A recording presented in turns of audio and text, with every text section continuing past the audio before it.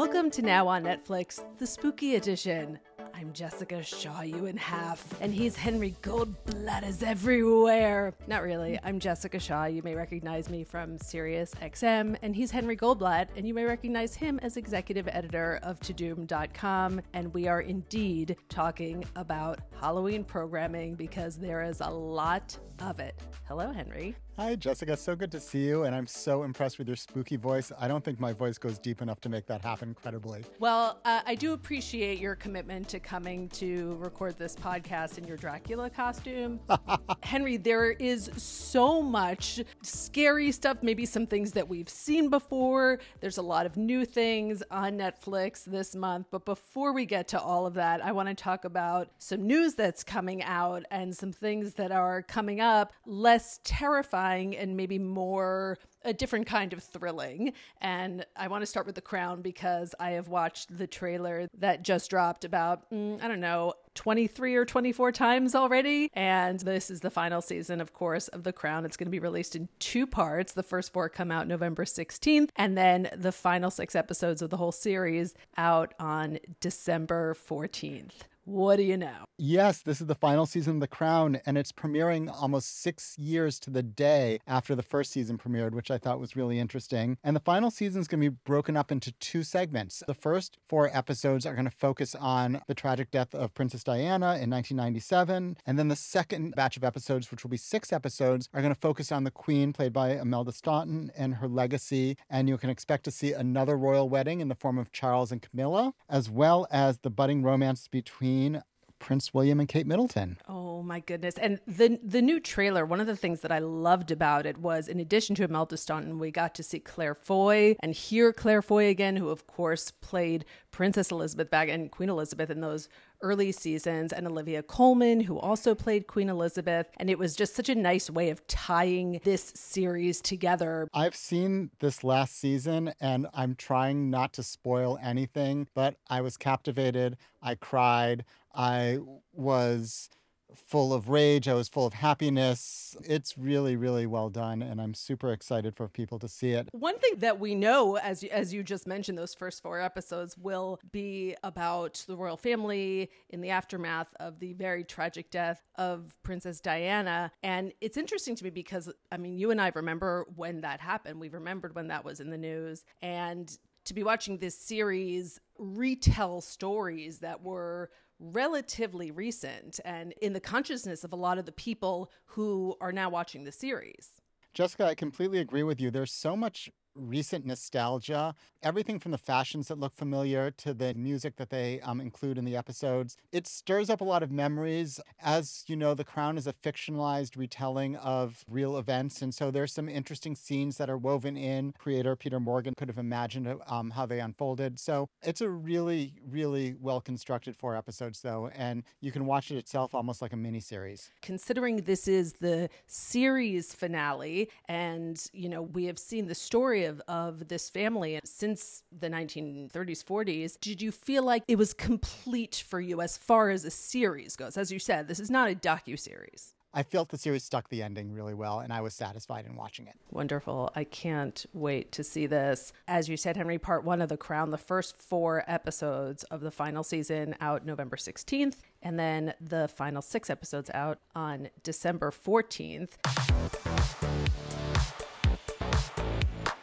Henry, there's a documentary that I am super excited about called Black Barbie, a documentary that is going to be coming to Netflix courtesy of Shonda Rhimes and Shondaland. And it follows the impact of 3 Black women at Mattel and the impact that they had on the evolution of the Barbie brand. I had no idea about this story. And as we started digging in for prep for the show, I had no idea that it was 3 women who were responsible. I had no idea it was recently as 1980.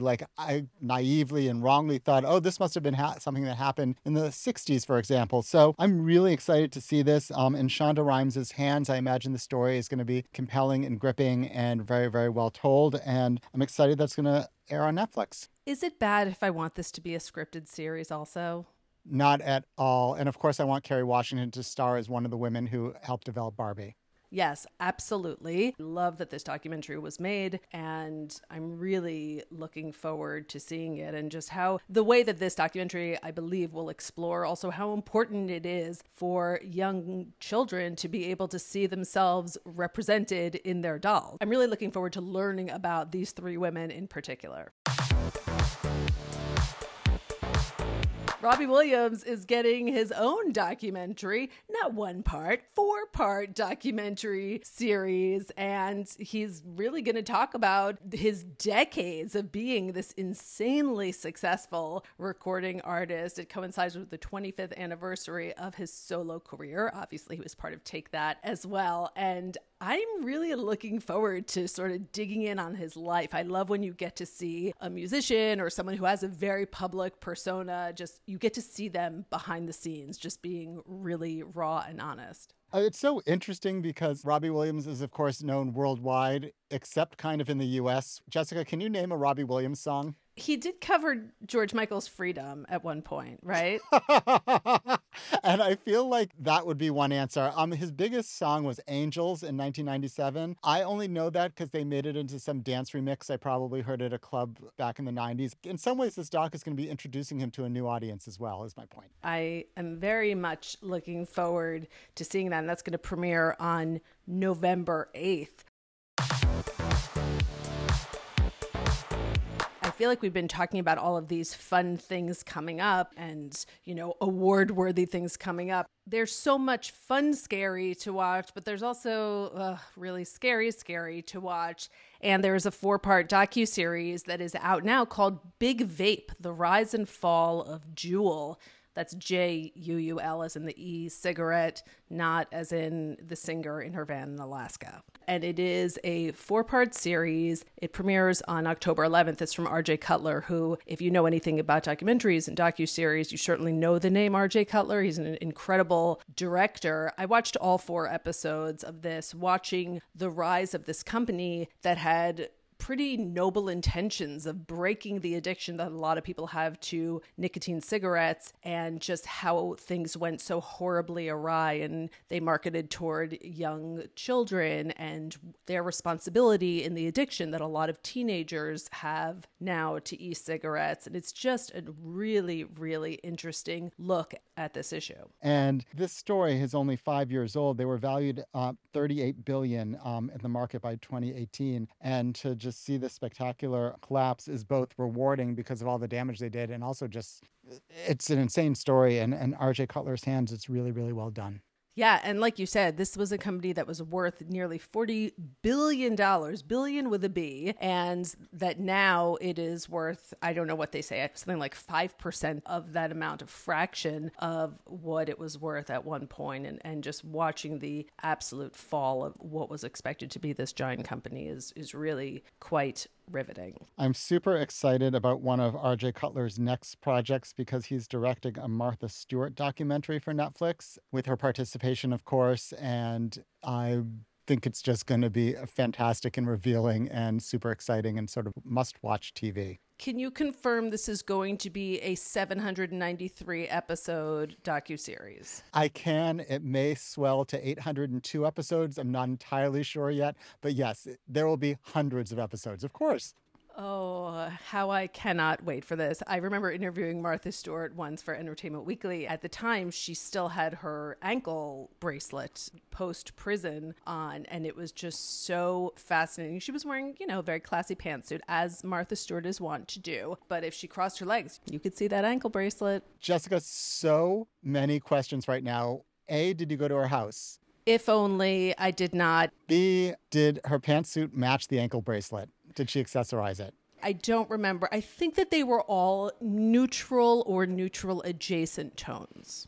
C, what was she promoting? I'm trying to remember. Could it have been for her season of The Apprentice? That's what I was wondering. For those of you who don't know, she did a season of The Apprentice after Donald Trump stepped down. Yeah, it very well could have been for that. And listen, for what it's worth, she was absolutely delightful. And as a lot of people know now in this post, everyone's seen her joking around with Snoop and on different shows and everything. And she has such a great sense of humor and a sense of humor about herself that I think in the hands of RJ Cutler, asking the questions and having cameras on her, this has so much potential to be a really fascinating story. I mean, the rise to fame and to just being this unbelievable brand, and then the way people came after her, and then the reinvention. I'm already looking forward to the series. And Dee, final question.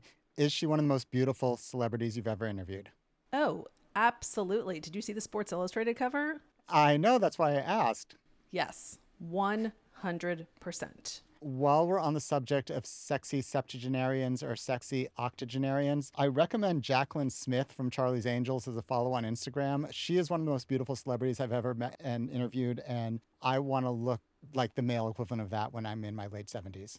I want to look like that now, and I will say I do follow her, and she has figured out lighting. I'm just going to say that. She has figured out lighting.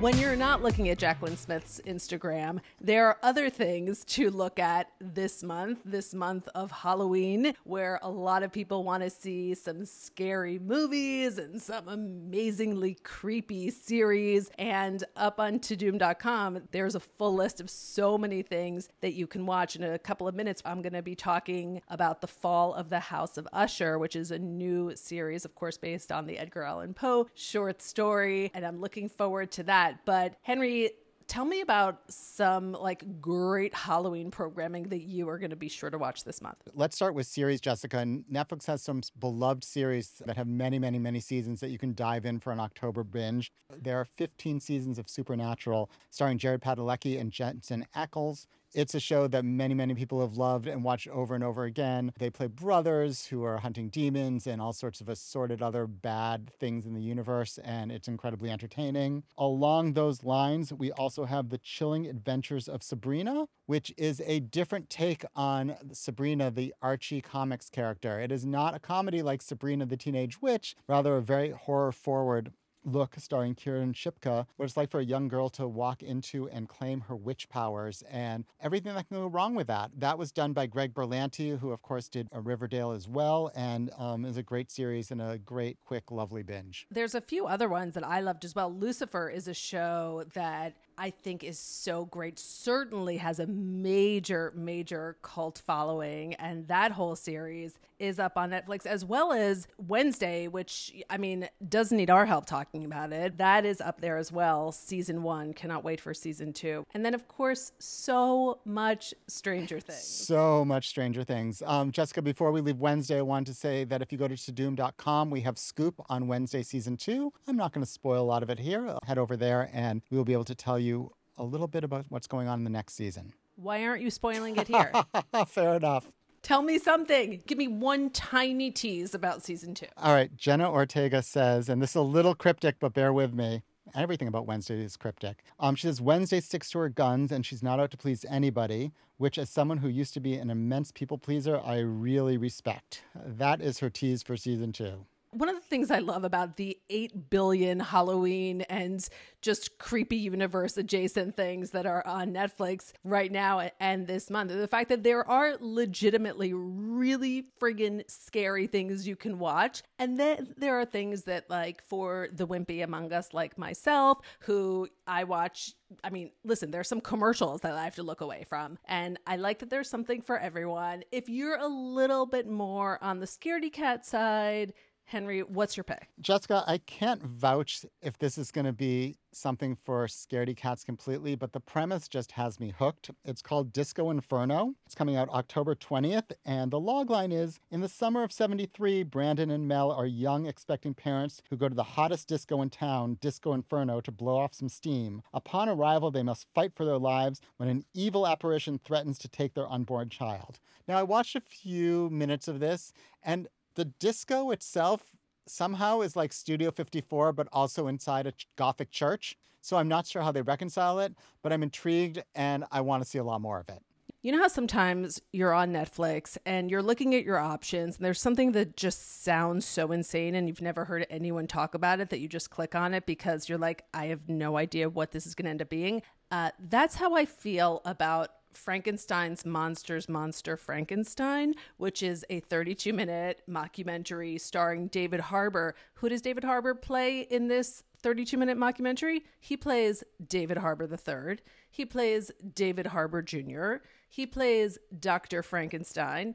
And he plays the monster. I mean, listen, if you are a Stranger Things fan, I feel like you would need to be a completist and watch whatever is going on in this show, because I know I will. Jessica, that sounds amazing. And anytime that somebody can play 3 versions of themselves, I'm kind of there. In a second, I'm going to bring in Philippe Tao to talk about The Fall of the House of Usher, based on the Edgar Allan Poe story. Henry, thank you so much for talking scary movies. Now, go trick-or-treating, Henry. Go get yourself a full-size candy bar. Jessica, I'm super excited to go trick-or-treating, but please pray for me that I don't get any Raisinets.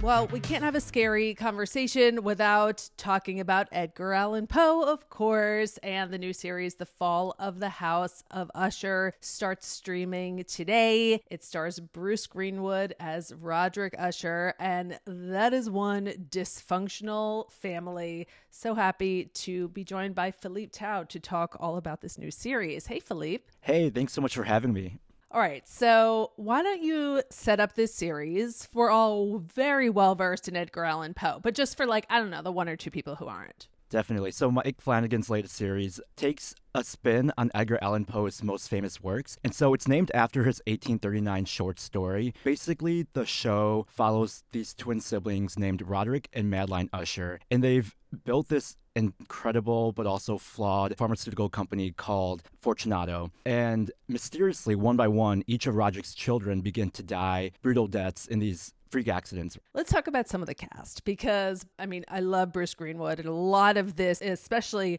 initially, is done almost in interview form. It's like, pull up a chair and I'm going to tell you a horror story. In this piece, he really plays such an evil patriarch that you just can't stop watching. Carla Gugino, her character, we'll see in various times, in various wardrobes. She is one creepy character.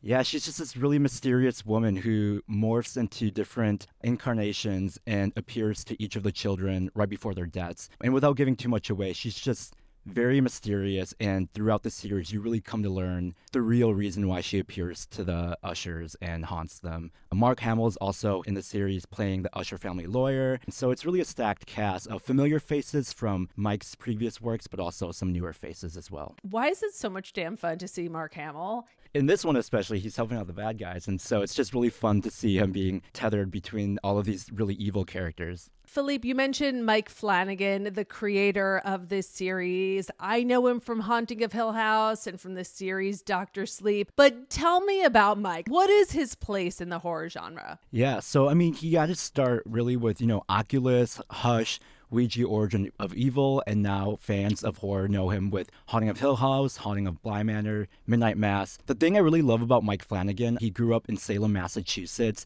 and as we all know, Salem is like the heart of the witch trials, Halloween, and so he really gravitated towards horror because of his upbringing there. And since you are a huge fan of horror, as you watched this series, I don't know, what did it remind you of? Like, were there different things where you thought, oh my gosh, that is so, Exorcist, or oh my gosh, that reminds me so much of this series or this book or whatever? Yeah, Gothic horror, I really love that specific genre in general. And so if you really love Gothic horror, the set and the scenes, it's dreary, it's dark, there's so much beautiful color. The Usher home is run down, crickety, right? And so it's everything you would want in horror, but I think because he couples it so well with modern humor, you get a bit of both the old Gothic horror, but then a modern take on it. So I think it makes for a really fascinating, but just a really wild watch of an adventure. Is that what Mike tends to do, that he marries humor with horror? He does, but I think in this one more so than his past works, because I think this show explores big topics like wealth, greed, privilege, and power. And in a way, you kind of have to have humor to poke fun at these really wealthy and unlikable people. And so when you see them, they die in such brutal accidents. It's bloody and it's gory. At times, a little bit funny too, right? You're watching people get karma. So I think the use of humor in the show is really smart. I mean, there's death in every episode. And yet when you watch it, there's specifically, I believe it's in the first episode, this dance party that has horrible consequences. But even watching it, watching how Mike Flanagan built this set and shot it, it is absolutely stunning to look at. I mean, you look like you're just like walking through this museum of Gothic art. It's gorgeous. And then the end, I think that specific scene people are going to be talking and thinking about. I know Carla said in her interview with Netflix how out of all her days of shooting, that scene was her most difficult to shoot, just given the set, the people, her costume. So I'm excited for people to see that scene play out. Thank you for joining me, Philippe. The Fall of the House of Usher is out now, and Big Vape, The Rise and Fall of Jewel is also out now. Next week, we're going to be talking about Neon, which is a new series about a rising reggaeton singer in Miami. We're also going to talk about The Devil on Trial. But until then, enjoy your spooky season, and we'll see you next week.